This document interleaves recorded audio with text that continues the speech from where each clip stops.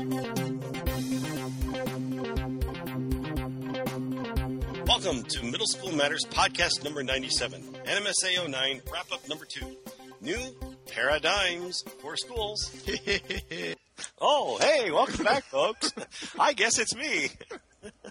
We've never done it this way before, so because I was having a problem. Podcast. I was having a little problem counting there and missed the button, so. Well, that's what that was. That's what that was. I missed the button, so. Hey, air guitar, we play air buttons. All right, this is Troy Patterson, and. No, I'm Sean McGurr, at least I think. Check my button. Check your button. And let's see now, we're ready for the show. We get to start off with a joke that we did not have to find. Ready for the show. And we did not have to search out. It's true. Because one of our wonderful, wonderful listeners sent this one in. And this one is from Kate. So we thank you, Kate. And Kate says that she's a 7th grade life science teacher. And so they get to use microscopes. The room is a retrofitted science classroom, which I think most science classrooms are retrofitted. So I don't have a big lab benches for microscopes. Instead, I bring in my power cords from Christmas lights. The first time any class uses microscopes, we spend a good 10 minutes of class going over the procedure for plugging in and turning on the microscopes. One particular 5th period, I just instructed the students to plug in the microscope and turn them on. And after a sufficient wait time, announced, at this point, everybody should be turned on. This is when I got some very strange looks from a group of boys in the corner, and all I could do was laugh. It's those moments like that just make the day special. Yes, it does. Yes, it does. It's when you realize, oh crap, and they got it. Yeah. And also earlier this year, Kate was reviewing Celsius Fahrenheit conversions. Mm-hmm. I was explaining to the kids that this was a messy mathematical formula that we could use to do these conversions, but for our purposes, I helped them out and gave a side-by-side picture of 2 thermometers that they could draw lines across to make the conversions. Oops. This way you can avoid getting let me try this again. This way you all can avoid getting your hands dirty with all the math for now. To which one of my smart aleck boys blurted out, but what if we want to do it the dirty way? As the rest of the class burst into laughter, I chuckled inwardly, always important, and then explained that we'll have plenty of chances to get our hands dirty in science this year, but this won't be one of those times. So, I absolutely love those, and we greatly appreciate Kate sending those in. And we would greatly appreciate you sending in some jokes or things that have happened to you. Mm-hmm. And, of course, you can do that at middleschooleducators@gmail.com. And just share with us, because everyone's had times like that. My wife keeps threatening to write the book, You Can't Make This Stuff Up. Mm-hmm. You know, because there's all those things in our daily lives that happen that you just can't make up. And I'm sure Kate feels like these are a couple, and these are really good. Well, and I've always threatened to write down stories I've heard other teachers tell about themselves in the classroom. You know, when they're in the teacher's lounge, not something they would laugh at in front of the class. You know, just to maintain control, but when they get back to the teacher's lounge, just roar. Oh. Well, and again, I'm sure that when Kate hit the teacher's lounge and repeated the smart aleck boy, but what if we want to do it the dirty way? I'm sure that one got a few chuckles as well. Okay, let's move on to our next section. Somebody should really do theme music for different sections. Well, that would require a post, wouldn't it? Yes, it would. Not necessarily. Not if one was prepared for it. I think that if I knew Audio Hijack Pro better, we could probably do this on the fly. Then I wouldn't have to do post. Or get a cart deck. I used to use one of those in college, man. And I think essentially that I have a cart deck sitting in front of me. It's just called an iMac. Anyway, from the Twitterverse. Yeah, we'll talk to Leo about getting us the theme song. Yeah. Twitterverse. Actually, the first section's you. Well, no, it's not. It's not? No, the first one's you. Oh, that's okay. Apparently, there's one left in here. He's right. There's one left in here from last week. Ransom Tech said, if a podcast can capture everything you do in class, you deserve to have nobody coming. And this actually led into a whole huge conversation we had before the show. Yes. Which I'm thinking we're going to have right now. Not again. I lived through this one once. And I found an article that goes along with what you're talking about here, and I didn't realize it was related to this. And actually, I think I've got it down in the Bill. No, I don't think I put it in there. Well, we'll talk about it anyway. Okay. So, this current paradigm of education, by the way, NMSA just came out with their updated version of This We Believe, and this would definitely impact This We Believe because it would definitely impact best practice. Mm-hmm. If you were going to totally blow up this paradigm of education where we have physical buildings and we have students who come and go through courses throughout a day and then they go home, what if learning was more on a teach one basis as opposed to I don't teach a class, I teach 190 individual ones? Which is fundamentally different.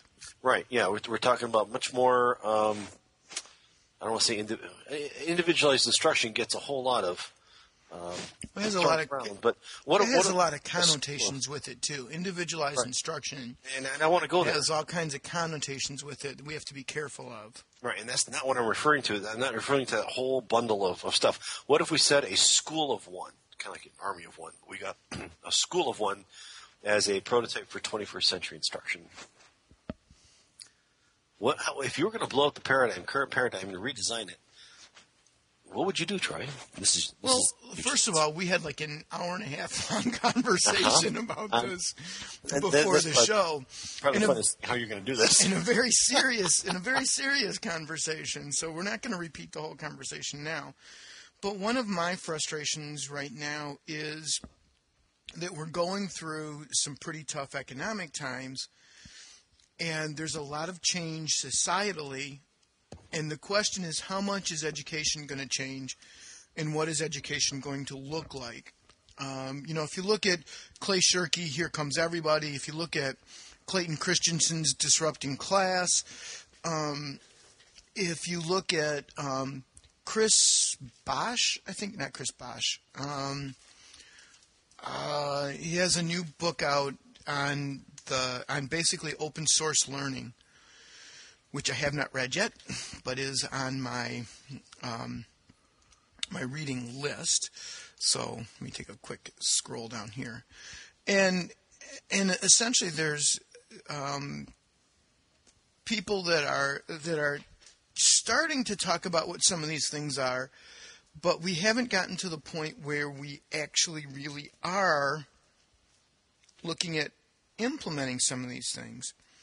So the question becomes, is education going to fundamentally change or no? And if it is, what is it going to look like? Because we are going through so much change right now, and we very easily could be going through more cuts and more changes next year. And how many practitioners are actually talking about changing education and what education looks like versus how many futurists or theorists. So that was kind of the nut of the conversation that Sean and I had early on, is education really going to look different and how so? And oops, I don't see it. There's another book that's on my list, is Rethinking Education in the Age of Technology, which addresses some of those things as well. So that's kind of the short point, is that how can education be done differently and still be effective? And is that going to happen? With whom is that going to happen? And how? Is that kind of... That's very nutshell compared to what you said nutshell. before. Yeah. And then we went to more of a practical aspect. Well, what would this look like, and how could we make this work? And it led to eventually us taking over my own school district and appropriating the use of their buildings and kicking them out of the entire district, I guess you could say, because it could. I mean, this could have a huge potential. I mean, and one of the keys to this we talked about was technology, and the whole process would have to be full duplex, full both way, back and forth. And I think if you did that, you'd find a lot of things appealing. Plus, why limit the district to your local area? Why not make the entire state your district and pull in that way? And then start doing regional things for your socialization part. We also talked about, hey, what if we had a community service component and a apprenticeship component? So the kids are taking what they're learning and applying it in a hands-on way somewhere. You could have whether it be a trades program, but then you can also, make it some sort of practical application program. And I'm not talking in specifics because this is totally completely theoretical. Mm-hmm. And then what if you put your phys ed program on a bus and ran it around and use city parks as your place of your gym, so to speak. And then you tell the kids, look, hey, if it rains, you get wet, but you're going home that day. So, I mean, obviously, yes, in some places, when you get 3-4 miles of snow deep, you might have to change and differentiate your plans just a little bit, become experts in frostbite, I suppose. But I mean, theoretically, we could, there's a number of things you could try. It has potential. And we did talk about quite a few of those. And the issue is public education going to fundamentally change? Are people talking about what it could look like, what it should look like, what it needs to look like? Isn't it even on the radar of conversation or not? Because if we're not prepared for it, we face the issues of becoming completely irrelevant. And I mean, I don't have any magic answers, but I think we need to start looking at and talking about and thinking about what could happen and what needs to happen and how do we prepare for that. And the time to do that is before it happens instead of afterwards. So, enough said. We spent an hour and a half on that this morning. We did. We'll do that. We'll do the hour and a half again. Yeah, we didn't record it. That may be one of our problems. We should record our pre-show talks, and then of course we could always do post on those and put those into the podcast. And we both know how much post we both do. Yeah, I've already got what is the? I've got a Rube Goldberg model for getting this thing posted as it is, so that it doesn't cost us anything. I don't need to make it any more confusing. Add one more thing to the mix, yes. Yeah. If we build a better mousetrap. Let's see, simple K-12. This one is you.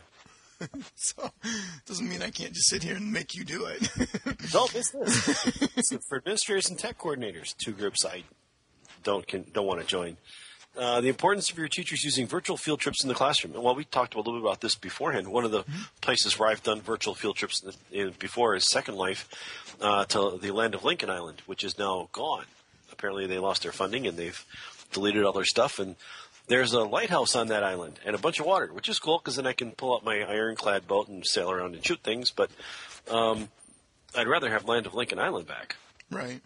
So, but I've done virtual field trips there. And this is something that this is all free. I'm going to tell you right now, I haven't haven't done this. I haven't used this service, but I think the conversation at least is important. Maybe if you don't necessarily do the simple K-12 version, but you do some other ones, because there are a lot of virtual field trips out there. But this one offers a free guide on learning how to create engaging and interactive virtual field trips for your classroom. They do ask for some information in order to get it, which is a little bit of a red flag for me, but I don't know. It has first and last name, occupational title, organizational name, email address and phone number, and state. And so for that, you get a guide to a free virtual field trip package. And I got the feeling that you're going to get lots of other opportunities to buy stuff. Mm-hmm. But the idea of virtual field trips, I think, is something that can be discussed. Whether you go this particular route or not, there are some good virtual field trips out there, and it's just another piece of the puzzle, I think. Next up is one from Blair Teach, who retweeted Colonel B.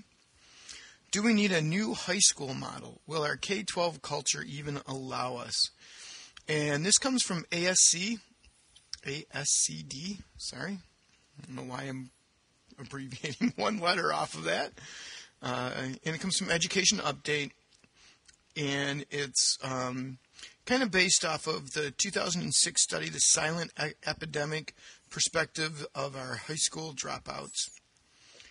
And it's kind of interesting. There's a section here I really like. The essence of 21st century skills. Well, let me go back a second here. Redesigning the high school experience should mean teaching 21st century skills. Though they sometimes seem vague, common, and difficult to assess, skills such as independent thinking, problem solving, and decision making are not really new but have become extremely important. And I think we've heard that from a lot of different places. Daniel Pink, from Friedman, World is Flat, those kinds of places we've heard quite a bit of. These skills are important, but really hard to bubble in the circle to get them. The essence of 21st century skills, returning to the article here, whether interpersonal, applied, critical, or creative, is an emphasis on what students can do with knowledge rather than what components of knowledge they have amassed.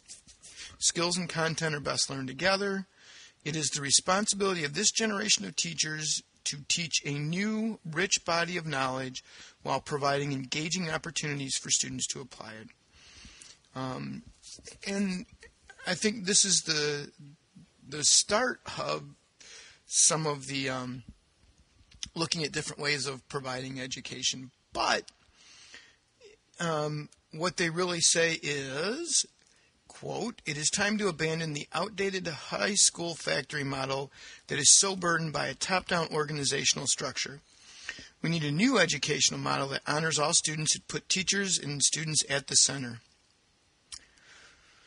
That's about it. No, nothing practical about how it would really look, but still interesting discussion. Zoe, 1971, retweeting Web 2.0 Classroom. And this is an interesting graphic from EdChat on information overload. By the way, when you're using a notebook and a desktop, it's important not to try to scroll in the middle of the keyboard on the desktop. That does not work. Oops. And this one I thought was real interesting. It leads to a graphic which shows now how there's an overwhelming amount of information and useful information. And they give you the best case scenario for the future and a worst case scenario for the future. And the thing that I wanted to really bring up with this one is the idea of information overload. Clay Shirky has a really good TED Talk on how we're not dealing with information overload. There's always been way too much information. What we're dealing with is a filter problem. In the past, that was filtered in one place because in order to print books, it was expensive, so somebody else filtered for us. And what we're seeing now is that because publishing can be done by anybody, that the filter needs to move from somebody else to us. So it's an issue of us designing better filters and more useful filters to actually bring into play. So, and that's I think is a great topic, is how do we filter things? How do we teach kids to filter things? Next up there is a teacher who is using Facebook for course management, which I thought was an interesting use of Facebook. The teacher uses events for due dates. So if there's going to be a project that's due, they just put it in the events. They have the conversation is right there on the wall. It's an AP English class. There's several discussions that are going on. There's 50 discussions going on. So some of the discussions, does the portrait of a lady qualify as a Billings Roman? Henry James' artistic technique, epigraph to a lost lady. So there are a bunch of discussions, and it's an interesting twist to using Facebook, I think. I don't know if you had a chance to look at that or not, Sean. I didn't yet. I wonder if something like that might be more practical in Edmodo, because you can set it up and there's a little more control to it as far as who you let in, who you keep out. Mm-hmm. I don't know. In some respects, you could do that too with Facebook too, though. Yeah, you could, only friend certain people, and you could make things private, and they'd have to, it's interesting to see the tool, and one of the reasons that I popped this one in there is because the thought of that's clearly not what Facebook was designed for. No, but it's a great way to repurpose it. But you start thinking about it and you go, that might work. So in our district has something based off of Moodle, which is very Facebook-like. Mm-hmm. But so you could do kind of the same thing with that. It's not Facebook, but it works very, very much like Facebook and social media. And you have the control over who's in and who's out and who's part of it and all that. So it's interesting. It would be taking something that people are familiar with and being able to use it, because Moodle can be pretty overwhelming, or Blackboard can be pretty overwhelming. But if you take something that people are already familiar with, you might get more buy-in on it. Which is interesting, because I had somebody on my Twitter, we were talking about that sort of thing, and I said, well, I wonder if it's, because things are so similar to IM. And he mentioned back, IM isn't so big with our kids anymore. They're more into Facebook, Gmail, Skype, and which is bigger than AIM, iChat, or, some sort of other instant messaging device. So I wonder if that's a bigger, indication of a bigger trend as well. Yeah. And again, it has the advantage of a lot of people are already comfortable with that. Well, but Facebook for kids, we've always been told, I shouldn't say always, a lot of times we're told Facebook is a much older demographic than just kids. You think kids are starting to invade the quote-unquote adult social networking? Mm-hmm. And this is one that's kind of gone the other way. The adults picked up on this one first, and now I hear more and more kids telling me they use Facebook rather than MySpace. So it's one that the adults have picked up on, the adults are comfortable with, and kids are moving too, which I think is an interesting twist as well. Of course, as they get older too, they might be looking for more older contacts. Because one of the things about Facebook is building contacts, both for schooling and a personal learning network, but also those professional connections that might, give you a hand up somewhere else in life. Right on. Okay, Todd Williamson posted, "We're talking, but who's listening?" I like this. A rambling piece generated from numerous conversations today. I got to say, I really enjoyed meeting Todd. I think he is he's someone that I wish I would have gone to college with, because I think he's a great guy. Has a great sense of humor, and is right on lots of these educational things. So anyway, he's talking about the number of teachers that are actually using technology.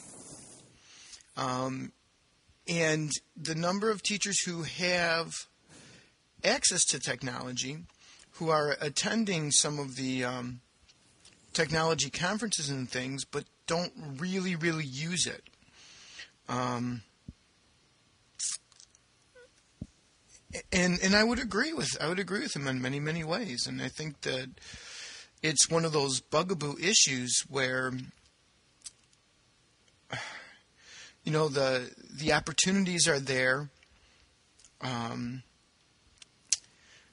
but it's frequently seen as an add-on or an extra or something different. And I think there's a lot of people that haven't figured out that it should be part of the day-to-day process and not an extra, not something different. Now, in the defense of teachers, I think unless they have regular access to it, they're not going to use it. It's not going to happen. So it becomes an issue of making sure teachers have regular access to it, so that they don't have to go and check it out. They don't have to go, it's just there and ready to go. And I wonder how much of this is that teachers don't have regular access to things versus how much of it is this is a fundamental change where teachers have to do something and learn something new in order to get hold of that. I think he makes a good point here in the middle when he talks about technology literate, technerate teachers, and the idea of a cochlear implant. If you don't have access at home, you might have access at home, but if you don't know where to go and play with the tools, you're not going to develop any sort of skill set in that area. And if the tech at school blocks it and you're not picking it up from others at school, you'll never know to go look for certain things or try certain things or play. The key word there is play. You got to play with this stuff. And it's so much fun to play with it. But if your tech person says, no, that's dangerous, they're the gatekeeper of curriculum knowledge for technology-wise, you're being misserved. Right. And the issue is like in our district, in order to get something unblocked, you have to show the demonstrated educational need for it. But if you don't get the chance to play with it, you're not going to know what the educational need for it is. So it becomes, the cart and horse kind of thing is, because as you said, teachers need to play with it. Teachers need to figure it out. Kind of like going back to the Facebook example, if you don't use Facebook, nobody would say, this is a great way to run a course. You could just do this and this and this, and it would all work out. It's when you play with it and somebody goes, well, you know what? This seems a whole lot like a course, because I could friend certain people, enroll students. They could post things on the wall of the class, have those conversations. We could start discussion groups. It's unless they play with it, they're not going to make that leap and that connection there. And I think this is although he says it's rambling, I don't think it's so much rambling. I think it is a thought-provoking piece. No, I think it's well done. I understand where he's talking about the rambling part, because it actually comes from a whole series of experiences. I was talking about talking about the NCMSA conference, Technology Access Point, way back when he was just after the NCMSA conference last March, and we were talking about some ideas to use to incorporate technology. And they've actually got better access to technology than we do at our state conference, which is neither here nor there. It's a matter of location. Michigan does theirs in schools, whereas like Ohio and North Carolina does theirs at a conference location, hotel, that sort of thing. Right. But think about that. Think about that statement in and of itself. Michigan does theirs in schools. Schools that probably so why doesn't Michigan pick schools that have a Wi-Fi network throughout the area that they're presenting the conference at? And then why don't they just open that up? All they have to do is create a name and password that's good for the 2 days of the conference so that people have access to Wi-Fi. It's there. It's just letting people get to it. It's not that hard, and it should be something that's taken for granted. He also points out, and that was one of the frustrations that we actually talked about, was, here you have the NMSA conference, and there's no there was no free Wi-Fi throughout the conference, and that was something that I wish that had happened. I just think if they take $2 out of everybody's, if they increase our conference fee by $2, no one's going to really notice, and then provide free Wi-Fi for people. And that would have done it. Use it. $2 per person, and this was a conversation in the Middle Talk listserv about access and that sort of thing. It's about $10,000 for Wi-Fi access for the conference. Mm-hmm. I don't know if that's just for the presenters or if that's I think it's for everybody. So, but at $2 per, this year that would have been $12,000. That would have covered it. $13,000, and that would have covered it plus a little bit more. Ooh, maybe they could have bumped it up to more than $96K baud.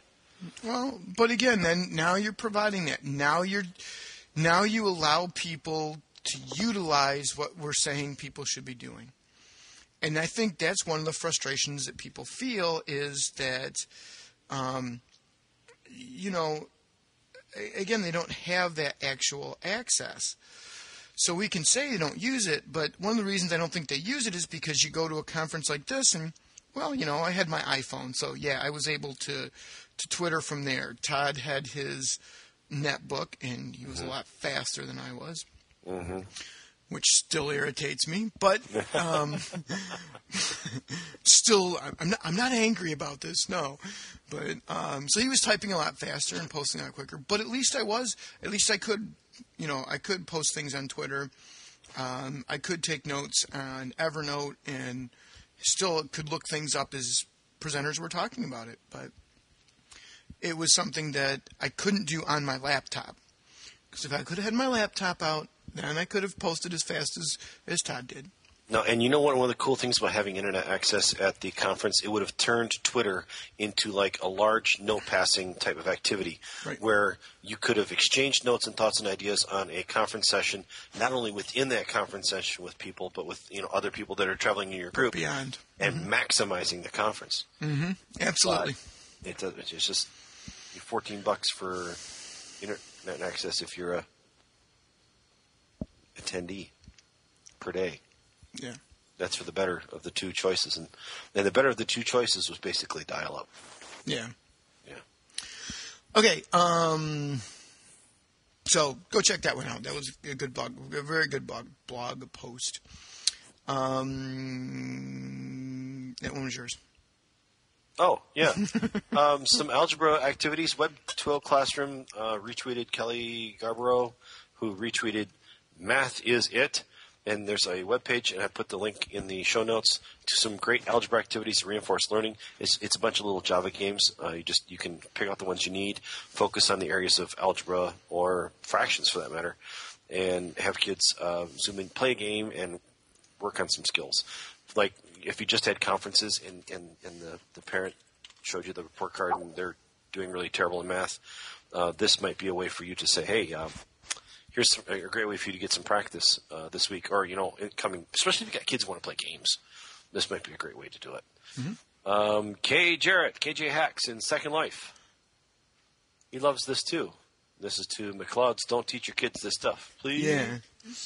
This was an interesting article. This was, just real quickly to go through this one, is it essentially says, this is from Scott McLeod.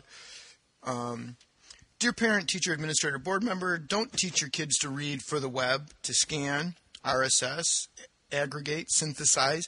Don't teach your kids to write online. Pen and paper aren't going anywhere. Since when do you kids need an audience? No need to hyperlink, make videos, audio, flash. No connecting now. No social networking or online chat or comments or PLNs. Blog and Twitter? How self-absorbed. What a bunch of crap. Indefinitely, absolutely, resolutely no cell phones. Block it all. Lock it down. Keep it out. It's evil, you know. There's bad stuff out there. Got to keep your children safe. Don't you know collaboration is just another word for cheating? Don't you know how much junk is out there? Haven't you heard of sexting, of cyberbullying? A computer 24/7? No thanks. I don't want them creating, sharing, thinking, learning. You know they're just going to look at porn and hook up with predators. You can't trust them. Don't do any of it, please. Really.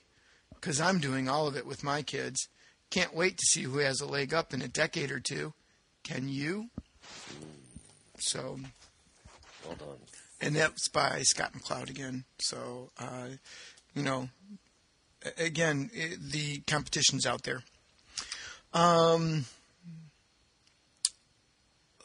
Let's see. I think the rest of them are yours. Oh. I've got so many tabs up now, it just says podcast. There's no number left. I'm down to pod. Well, I'm looking. I put one of those little CPU monitor devices in the top of my screen, and it's slowly gone to. I'm using most of my. It's time to get a new computer with a better number cruncher in there. There we go. Let's see. Mathematics and movies. This is great because it's not the entire movie, but it shows different mathematical concepts as they were used in movies. You wouldn't have to show the whole movie. You can show the clip and then talk about the mathematical concept. It's got a wide variety. I would be careful. It looks like this is not a domestic website. There are a ton of spelling errors. So, caveat emptor. Buy everywhere. But it's out there. Take a look at it. It might be something you can use. Web2L Classroom again, retweeting Stephen J. Moore and the National Council for Teachers of English. Everyone follow my colleague, Kristen L. Howard. She just joined Twitter and needs your connections. Here's your opportunity to flood the poor kid. I just thought I'd throw that out there. Troy's busy friending her right now, as a matter of fact. Dr. M. Monty Tatum. Education Week, Bill replaced key federal literacy programs. He got that via AdThis. That's worth taking a look at since we've been talking about school change and what would the next paradigm look like. I won't go into that anymore. I'll let you guys look at that and maybe comment it at middleschoolmatters.com or send us an email about it at middleschooleducators@gmail.com or, post on our Facebook. Holler at us, at conferences when you see us and I don't know, spitballs at Troy or something. I don't know. Yep. All right. Web Classroom 2.0. Yes. Santa Claus is following me. I hope they get cold this year with the price of fuel going up and everything. Coal's a good idea. There was one. I skipped one. Angela Myers. What does learning mean to you? New 30-second video. And I wish it was more than 30 seconds because she throws a little tidbit out there that I would like a little more clarification on. She says education is a privilege. Now, when the university I went to said education is a privilege, we reserve the right, if you screw around and mess up, your attendance here is a privilege, not a right. We can reserve the right to boot you. But for like in the state of Michigan, it's written in the Constitution as a mandated thing. It's part of if you're in the state of Michigan, as a citizen of the state of Michigan, that's part of the whole Northwest Territories thing. You get an education from the state of Michigan. So I'd love to see. She wants a response based on that, but I'd love to hear what she would have to say about that. There's got to be something coming next. You can tell they cut the video off at 30 seconds. Yeah, there's something more there. Maybe it's a teaser for you to sign up for one of her webinars or seminars. But take a look at that. Just tell us what you think. Tell us what you think about the. And while you're telling us what you think, we really we're begging at this point. I'm gonna beg, Sean. I'm going to beg for iTunes comments. Please, please, please, please, please head over to iTunes. In fact, go ahead and hit pause. Go ahead, put pause. Head over. Not yet. Don't hit pause yet. Head over and go to search for Middle School Matters on iTunes. Click on the little podcast. You see a little headphone with, MSM in the middle there. And just write a wonderful, glowing comment for us. Okay, go ahead and hit pause. Go over there. We'll wait. We're waiting. Go ahead. Oh, and come back when you're done. Okay, so now they're back. And hopefully lots of people have posted comments on iTunes. And you didn't miss a thing. Don't worry. We waited for you. So thanks for coming back. And thank you for posting a comment on iTunes. It really helps us out because it helps us hopefully keep on the featured section page part. Yeah, and we've been doing pretty well staying on that front page too. Last I looked, we were between 4 and 6, fluctuating somewhere in between there. So, which means you guys are listening to us, and we really appreciate you guys doing that. Yep. Nice thing about iTunes is that you can subscribe to our podcast feed and just get us, regularly. It'll automatically go out there and get the podcast and download it to your iTunes, and away you go. So, all right. I'm going to move us along to NMSA follow-up part 2 here. Okay. One of the next sessions I went to was Diana Day, Taking the Challenge Out of Challenging Students, Unlocking the Mystery of Hard-to-Manage Kids.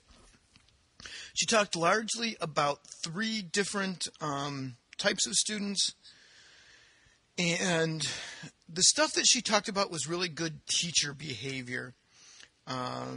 And she talked about the students that you want to place near you. She also talked about how adversity reveals character and how you need to be prepared for the kids, basically, which was a theme from another section, too, is that you need to have your own self in order to be ready. And there was the massive psychological drives out there, the kids who need massive attention. If they get no attention, they will act out. They like to touch. They like to annoy. They don't have any malice. They like their teachers, but they just need tons and tons of attention. And one of the chuckles that she got is that they grow up to be on your faculty. So, and it's funny because one of my previous students is doing student teaching right now. So, and he was an interesting. He was a fun kid when he was in middle school. And how they need your complete attention. The typical adult reaction is annoyance. It will stop, but it's only temporary. You are their fix for attention. So with kids like this, you want to always place them near the area where you teach. And she talked about, it may not be your desk. That's the area where you teach, because people tend to teach in one area. They tend to be there. So put them there. Praise them in front of the group. Praise specific desired behavior. Give praise immediately after the desired response. Never reprimand them in front of the group. Explain in advance what you will do when they act out, and then carry it out swiftly. It's helpful if you can have a signal. And you want to not give them extra attention during correction, because they're looking for attention. You want to make that short and sweet, and that's something that teachers struggle with, is making the correction short and sweet and moving on, because you got to they got to know. So, one of those things that teachers really good teachers understand is that sometimes no attention is plenty of consequence to certain kids. Time with you is important and should be planned. That they can earn a privilege for the group if they're doing what they're supposed to be doing. And you want to give them awards and commendations and certificates. One of the things you don't want to do is put multiple of them right next to each other. You want a buffer child in between them. So you may have 3 or 4 in your classroom, but you want a praise getter and then a buffer child, then a praise getter, then a buffer child kind of thing. Use less large group or lecture format lessons because a large group creates opportunities for spotlight and you may have several of them competing. Rotate leadership. Have the redirect ready. And one of the things that she recommended is the very straightforward, very formulaic, you are doing this, I want you to do it. So every time that, when you need to redirect them, doing the same thing. You are talking out loud, I want you to wait your turn. You are, I want, so that you can get that. And then she also recommends having a refocus area. And she said one kid that she created this refocus area and the kid kind of took it over as like their own little office and said it worked out wonderful because they were like all of a sudden super efficient. They felt like they were special because they had their own little area, and it was a carol. It was just, it was, nothing fancy, but it was their spot. And so they felt special and they were happy with it and it worked out. That's a cool idea. Yeah. So, giving them kind of an area, was pretty helpful. So, we also talked about the limit-seeking behavior kids, who have anger or resentment towards authority. Could be for a variety of reasons: abuse, being overmanaged at home, living in a home where there are no limits. They want what they want when they want it. They tend to talk back. They dismiss corrections as silly or not about them. They lie compulsively. And they will talk. They tend to talk a lot in really simple sentences. She also showed a little clip from Richard Pryor on lying, and how you'll hear lots and lots of details. And the Richard Pryor clip was pretty funny because it was like, okay. See, I was in the kitchen. I was in the kitchen when it broke, and when I was in the kitchen and it broke. Because I was in the kitchen, and I was running through. Well, I wasn't running, because you told me not to run. So I wasn't running, but I was running, and it just goes through, and it just how some kids who lied, they give you way too much detail, and it's really important that you've got to fight the battles. You just choose when you fight them, which I think is important. And here's one of the keys. They want to make you mad. They win by engagement. And again, that's something that really good teachers learn, and it's really hard to learn because sometimes you feel like the kid is getting away with something, but they're really not. They're winning by engagement. As soon as they engage you, they know that they won. It doesn't matter what else happens. They've won because that's what they're looking for, and that's what they know as rules of the game. She suggested having a buddy room where you could send the kid to another room. Obviously, you would need to pre-plan that with the receiving teacher so that they know when they got the kid with the card what was going to happen. The kid would sit in the back, do something, blah, blah, blah, blah, and then talk later about it. So there's a quick run through her presentation. And then the notes, by the way, the notes that I took are on the show notes, so you can check that out on the show note. You went to Dr. Debbie Silver again. I did. The session I was going to go to was full, so Teresa Sutherland, who is the president of MAMSI, and Dr. Debbie Silver is going to be the keynote speaker this year at MAMSI. And if you're in the Michigan, Ohio, Indiana area, please consider going to the Michigan Association of Middle School Educators Conference, which will be in Dexter this year. You can find the information over at www.mamsi.org. That's MAMSE.org. Then click on the conference link. It's going to be at the Mill Creek Middle School, which is relatively new. It's a fancy little middle school. I'm kind of looking forward to seeing what it looks like because I guess they got some pretty cool stuff from what I've been told over there. Maybe they even have internet access, and that would be really, really cool. That would be. So went to her. So I went with her because she's never met Dr. Silver before, and we've actually interviewed Dr. Silver on our podcast. And so I went. It was more geared towards principals and administrators than it was towards teachers. I found a lot of use out of it. It was a lot of lesson plans strung together. Went really fast, so that there wasn't a huge opportunity to take notes. But her notes are online, and if you want her notes, I've put a link at the bottom of these notes to an NMSA 2009 zip file. You click that, it's going to ask you for a password, and the password is I am a teacher. She passes it out at every conference session she goes to, so it's not like she's holding back on it. And you can get all the notes there, and it's in PDF form, so you can even browse it just within your browser.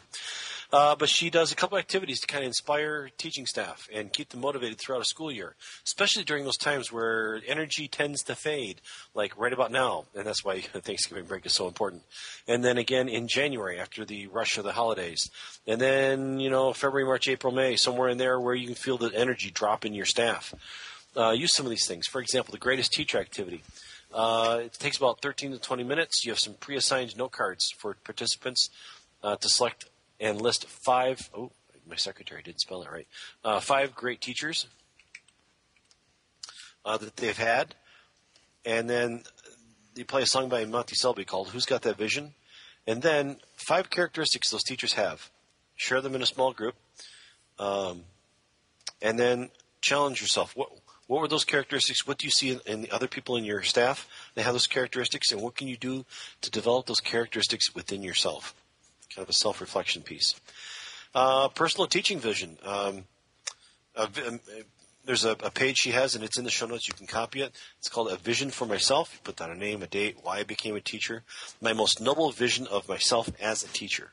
And then the very next line, what I'm going to do over the next few months to reconcile my vision of myself as at my greatest with my present circumstances. And I think that's a key point, at my present circumstances, because for a lot of teachers, that's not an option. That's not a personal choice. That's going to be something your administrator gives to you, and it may be something you didn't even think you're going to go into when you graduated from college to begin with.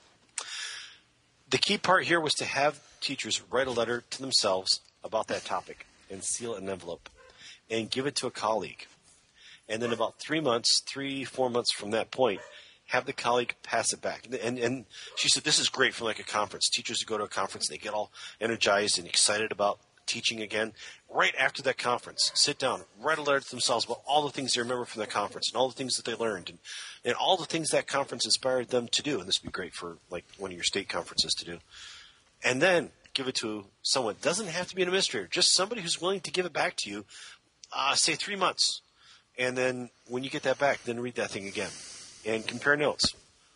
It's your own way to fire yourself back up for teaching again. Or go seek help, because you're wondering why in the world you thought that in the first place. She did an activity where it reminds teachers about being clear on directions. And also administrators about being clear on directions, because what you say and what happens may be 2 different things, because there's that communication gap in between.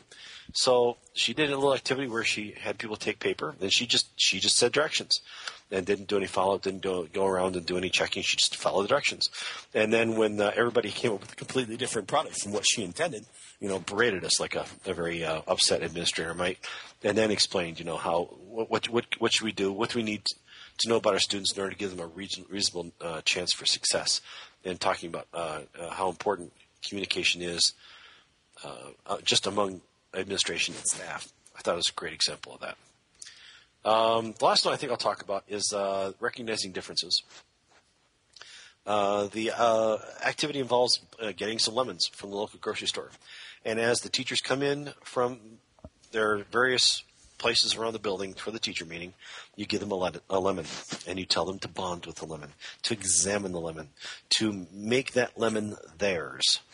And then partway through the meeting, you pass around a bushel basket, and you collect all the lemons. And then you proceed through your teachers meeting and doing everything you need to do. And then at the very end, you take the lemons and you put them out on a table. I don't want to say dump because that could lead to a small disaster. But essentially, you take the lemons, you spread them out on a table, and ask everybody to go find their lemon. And even though so many of them look the same, most will actually find their lemon because they've found those subtle differences between each individual lemon. They're able to recognize their lemon from all the other lemons in the bunch. Some of the stuff was some things I'd seen before, and if you listen to other podcasts, we talked about Dr. W. Silver stuff. I've talked about it there as well, and I'll let you research those.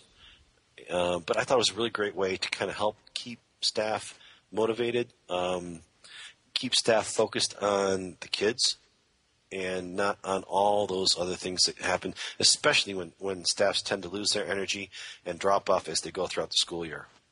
So do check out the zip file. It's over at www.debbiesilver.com. The password is I am a teacher, no spaces, and you're looking for the NMSA 2009 zip file. And there's a whole bunch of resources there, Yeah. Well, starters, the link to the zip file, if they go to Middle School Matters, they can get this, the middleschoolmatters.com, they can get the zip file. That's true. You have the direct link there, but do go to Dr. Debbie Silver as well and take a look at her site. And we should also thank her. She links to us from her site. Yeah. And she is a really, really great person and a great teacher and just a wonderful resource. So, yeah.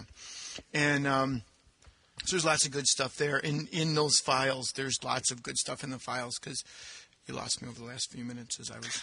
I noticed this. He was pulling stuff from staff because I see where this is going. I got it. I think I'm doing part of our middle school meetings matter, or middle school. I'm injecting the podcast into work now. Our middle school principals meeting. I'm doing part of the middle school principals meeting, going over some of the stuff from NMSA, and I'm going to use some of this so that people get a sense of that. So no, that's awesome, just awesome. Okay, well, I'm thinking we've pretty much abused our listeners long enough now. So we have to bring it to a close. Again, we are begging you to go to iTunes and post a comment.